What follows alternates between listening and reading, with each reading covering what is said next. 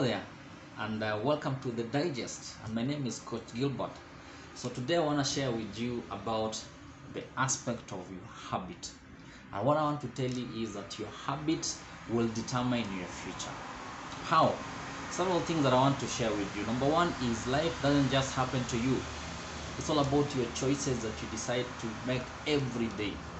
And the other thing is that your everyday choices will actually determine whether you end up living with abundance or in poverty. So watch out on what you do every day because it determines your future. The other aspect that you need to understand is successful people don't drift to the top. It takes intentional, focused action, personal discipline, and energy every day to make it to the top.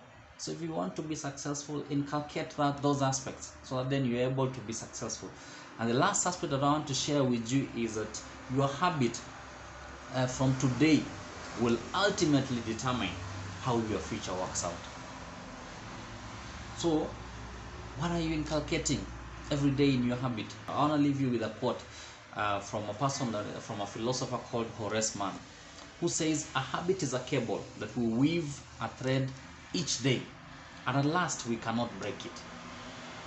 So what habit are you inculcating in your life?